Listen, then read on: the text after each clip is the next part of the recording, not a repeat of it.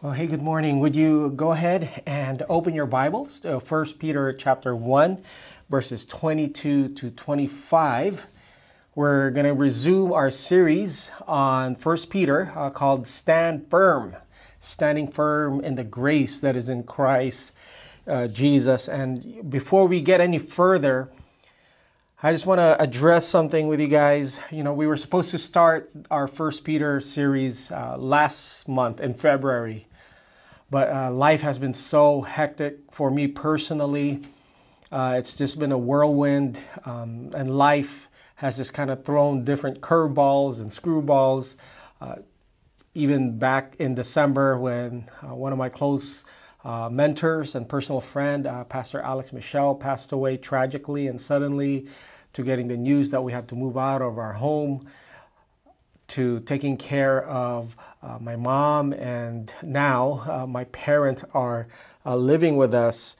You know, there's always the news also with no in-person service the last 3 months, and now we're trying to find a new place of worship.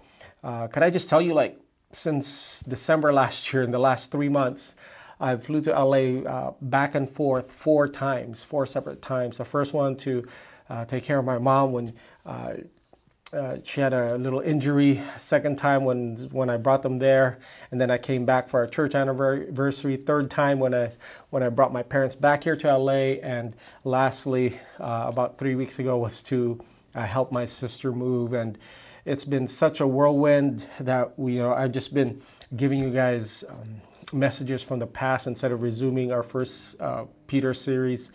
But all that to say is, I want to lead from a place of vulnerability and weakness, that life is not static, life is dynamic, and life happens to us. And so I just want to say thank you for your commitment and for your grace to still do church and being a part of what God is doing here at HCC. Amen. Amen. So let's turn to our text this morning, 1 Peter chapter 1, verses 22 to 25. I'll be reading from the NIV version. It says, "Now that you have purified yourselves by obeying the truth, so that you have a sincere love for each other, love one another deeply from the heart. For you have been born again, not of perishable seed, but of imperishable seed, through the living and enduring Word of God. For all people are like grass, and all their glory is like the flowers of the field. The grass withers and the flowers fall, but the word of the Lord endures forever. And this is the word that was preached to you." Amen. Let's go ahead and pray. Lord, your word says that in our weakness, your grace is being made perfect. That when we are weak, you are strong. And so, Father, I pray right now that the gospel, that the word would go out like it should. We thank you, Lord, that your word does not return unto us void, but it accomplishes its purpose. And I pray right now that the word will not only come through the message, but also through power and the demonstration of the Holy Spirit. So would you turn our affections towards you, Jesus? Would you quicken our minds? Would you enlighten our eyes? Would you give us ears to hear the word of the Lord? And Lord, I pray for transformation. I pray for growth. I pray for change, Lord, for the sake of your glory. In Jesus' name we pray. Amen. COVID-19, it's been an absolute game changer, hasn't it? It's changed completely of how we do life and how we view life. It's changed how we view cleanliness with washing our hands and hand sanitizers. How many of you guys have hand sanitizers in your purse or in your car? Have one around handy. It's changed how we approach learning. Now we do distance learning, and it's changed how we do working remotely and Zoom, and having Zoom fatigue and just kind of being worn out by meetings all day. It's changed how we socialize with physical distancing and social distancing and gathering of being afraid to gather because we don't want it to be a super spreader event, or we don't want to be the super spreaders. It's even changed the concept of what is safe and unsafe, and a mask and quarantine and isolation. It's completely changed life forever as we know it. I recently read this article, just a little brief one. I'm not going to lie to you. It's not like some scholarly article. It was a Facebook article that showed up. All right. Hashtag real talk. But, it showed before and after photos of parenting in the pandemic. And basically they said more gray hair, weight loss, and less concern about what others think. This article talks about how working, homeschooling, and caregiving during a pandemic have many parents at their wits' end. And it takes a toll on how you feel, but also visibly, outwardly, it manifests itself on how you look.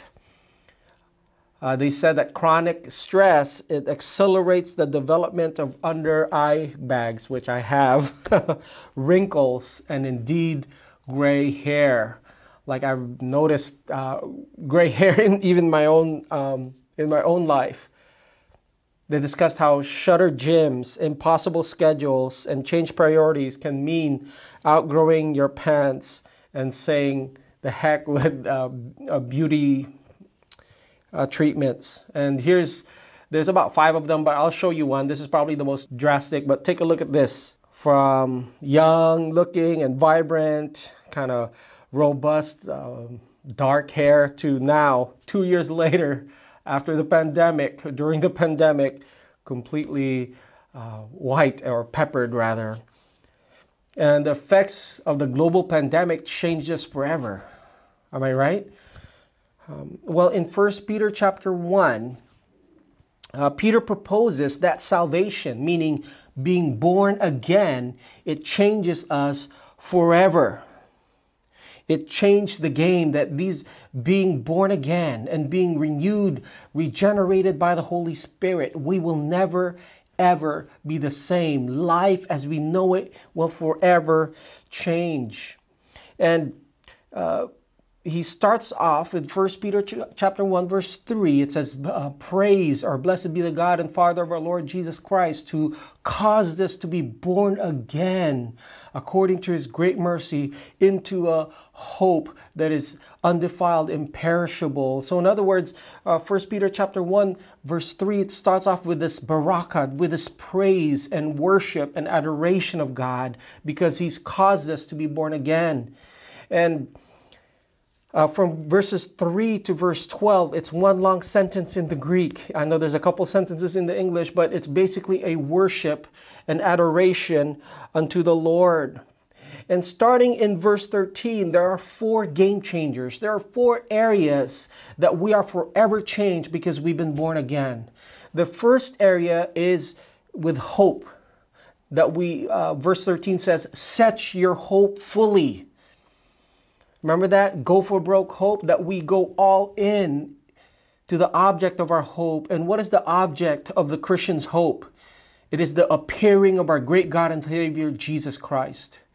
In other words, before Christ, our hope was on ourselves. Our hope was in our circumstances. Our hope was in money. Our hope was in our work ethic. Our hope was in our accomplishments and our degrees and our diplomas and our background and our experiences. But now, that's before Christ, after Christ. No, I'm all in that one day at the sound of a trumpet and the loud shout, Christ shall return and he will restore the kingdom of God.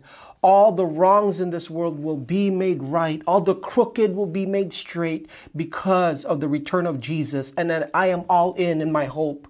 It's changed the game of how I hope and what I put my hope in. Secondly, in verse 15 through 16, it goes from hope to holiness.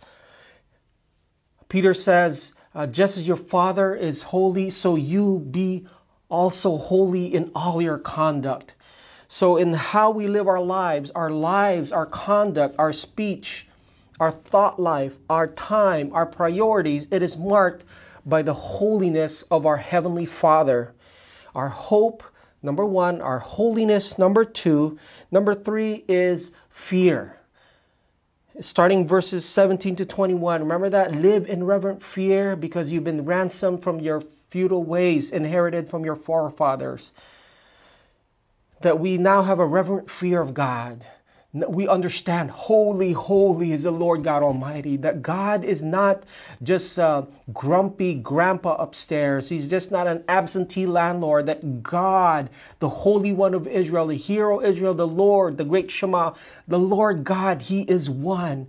And we live in fear and reverence because we know we have to give an account on how we live. So that's a third area. Hope, holiness, fear. And this morning, we're going to talk about the fourth game changer, which is that we've been purified so that we can have a pure love. In other words, the fourth area that changes us from the inside out and we will never be the same is this area of loving one another. And here's the main point I want to get to this morning. Would you write this down? Gospel obedience to the truth results in sincere love for one another. Gospel obedience to the truth. That if you hear the gospel and you respond to the gospel with obedience to Jesus Christ, it will result that you and I would have a sincere love for one another. You can't go out into the rain without getting wet. You can't go near to a fire without feeling warmth or heat. In the same way, when we've been born again and we respond to the obedience of the gospel of Jesus Christ, it results in a sincere love, not only for God, but a sincere love for one another. John says, "Beloved, let us love one another, for love is of God, and anyone who loves is born of God." If you've been born again of God, it means that we are to love sincerely. So Peter's final exhortation here in chapter 1 of loving deeply or loving sincerely or loving purely from the heart, this is his final exhortation of what it means to be born again. Since we've been purified, that we love one another. The gospel changes everything of our lives. It completely changes us and transforms us from the inside out. And because gospel obedience to the truth results in sincere love, this is the main point, that if you've been born again, you will love purely. I have three observations. The first is this. Would you write this down?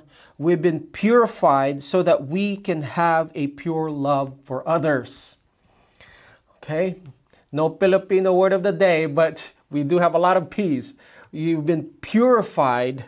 You've been cleansed. You've been sprinkled. You've been made clean by the blood of Jesus so that you and we can have a pure love for others.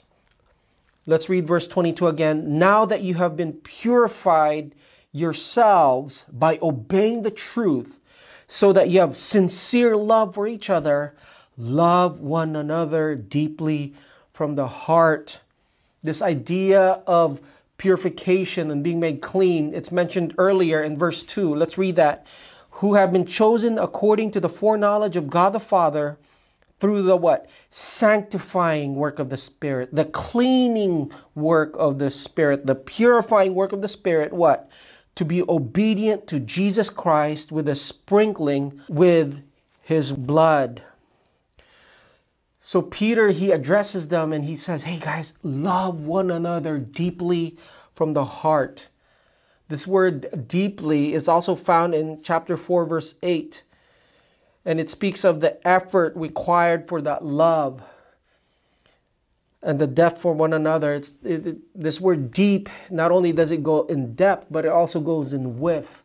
That love, it takes time, and love fulfills a time. And Peter expects the churches to be filled as elect exiles with people who love one another.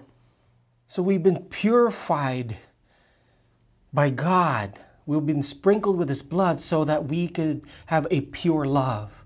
We've been made clean so that our motives will be clean to love each other. This word, this idea of purified, it goes way back in the Old Testament. If you look at Exodus chapter 19, verse 10, and the Lord said to Moses, go to the people and what? Consecrate them, set them apart today and tomorrow, and have them wash their clothes. It's also found here in the New Testament in Hebrews chapter 9, verse 21. In the same way, He sprinkled with the blood both the tabernacle and everything used in its ceremonies. In fact, the law requires that nearly everything be cleansed with blood, and without the shedding of blood, there is no forgiveness of sins. We've been freely forgiven so that we could love purely. Pure love. See, before Christ, before we gave our life to Jesus, our love was self-seeking. We love others because they can do something for us. We can gain something from them. They could help us be popular. They could help us advance in life. They could make us look cooler, put us in a higher social economic status or higher clout with friends, and they have Instagram followers, whatever it may be. That it's a taking proposition. But because you've been cleansed, because you have been made free, and the grace and the love of God is so abundant and so free and so unconditional, and it makes us clean. And from that place of cleanliness, listen, now we could love one another sincerely. Does that make sense? Because we've been cleansed and we've been made pure. Now we have this pure love, and we can love others not because they can do something for us, not because we can gain something from them, but we can love others because God loves them. You know, people always ask me, John, like, how do you love people? Like, how do you love the unlovable? How do you love your enemies? My usual response is that we don't love with our love. We love with the love of God. Because we've been cleansed. Because, as 1 Peter says, we've been sprinkled clean. Isaiah says, though your sins are like scarlet, yet He has made you white as snow. Because we've been made clean and we've been purified and cleansed, now we have this pure love and we can now give it to others. Another way of putting it is that we join in God's love for our enemies. John 3:16, for God so loved the world. So you ask yourself, Jesus, I'm not going to try to manufacture or fabricate loving people. You've made me clean. You made me pure.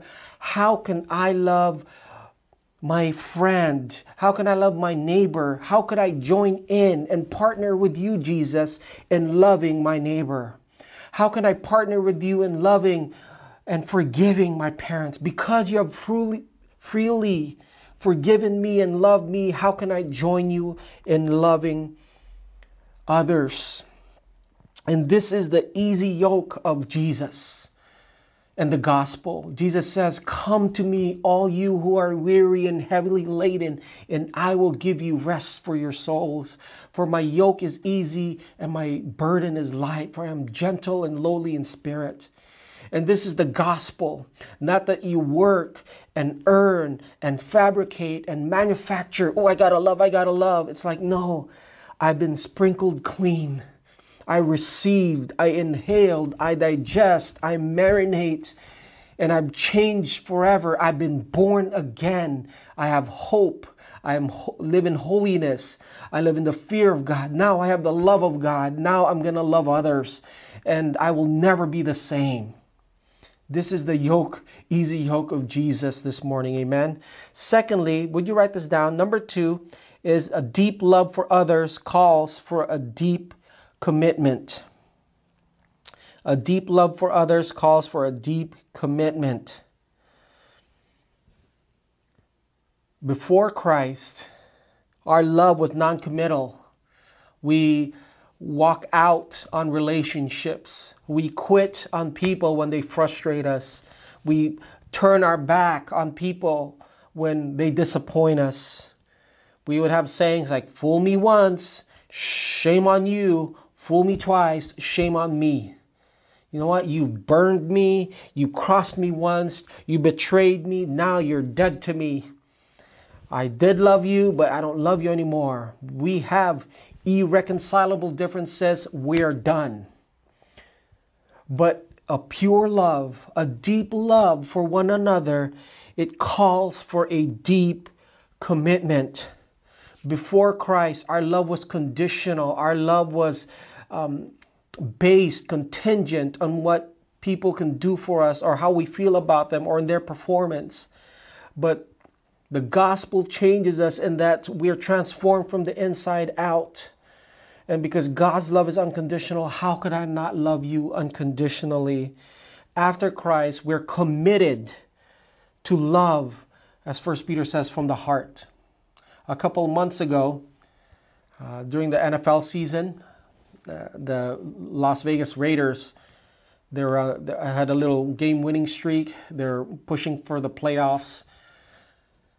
And they've come to find out that one of their receivers, Henry Ruggs, spent the night out in the Vegas Strip, was going, I believe, 102 miles per hour in his a Lamborghini, I think, an exotic sports car. Anyway, he hits another person, a woman, and the young woman dies.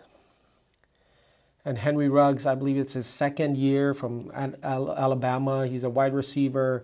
He's their kind of quick, fast, explosive wide receiver. And everybody was blaming him, being selfish. And how could you do this? We're on the brink of playoffs. We have this little 4-game winning streak. Anyway, so they asked Derek Carr. Derek Carr, who is a Christ follower. He actually has a tattoo of Kai and Roe for Christ. Anyways, they asked him, so what do you say to Derek Carr? Have you contacted him? It's like, hey, and I just love the commitment, the deep love and the deep commitment that Derek Carr has for his teammate. He doesn't talk about what his teammate should do. He doesn't know how he disappointed him, but he's like, I care about Henry Ruggs as a person. Take a look at this interview. You had a chance to talk to Henry yet? No. Honestly, with what we were told, I just didn't know if we were able to. Haven't reached out. I will always be here for him. That won't change, and I'll prove that over the course of time to him, not to anybody else. But he needs people to love him right now. He's probably feeling a certain type of way about himself right now, and he needs to be loved. And if no one else will do it, I'll do it. Wasn't that amazing? Number 3, we'll close with this. Deep love for one another requires ongoing effort. A deep love requires a sincere love. It is an ongoing effort. There's a common theme of following Jesus. There's a common theme of being a Christian.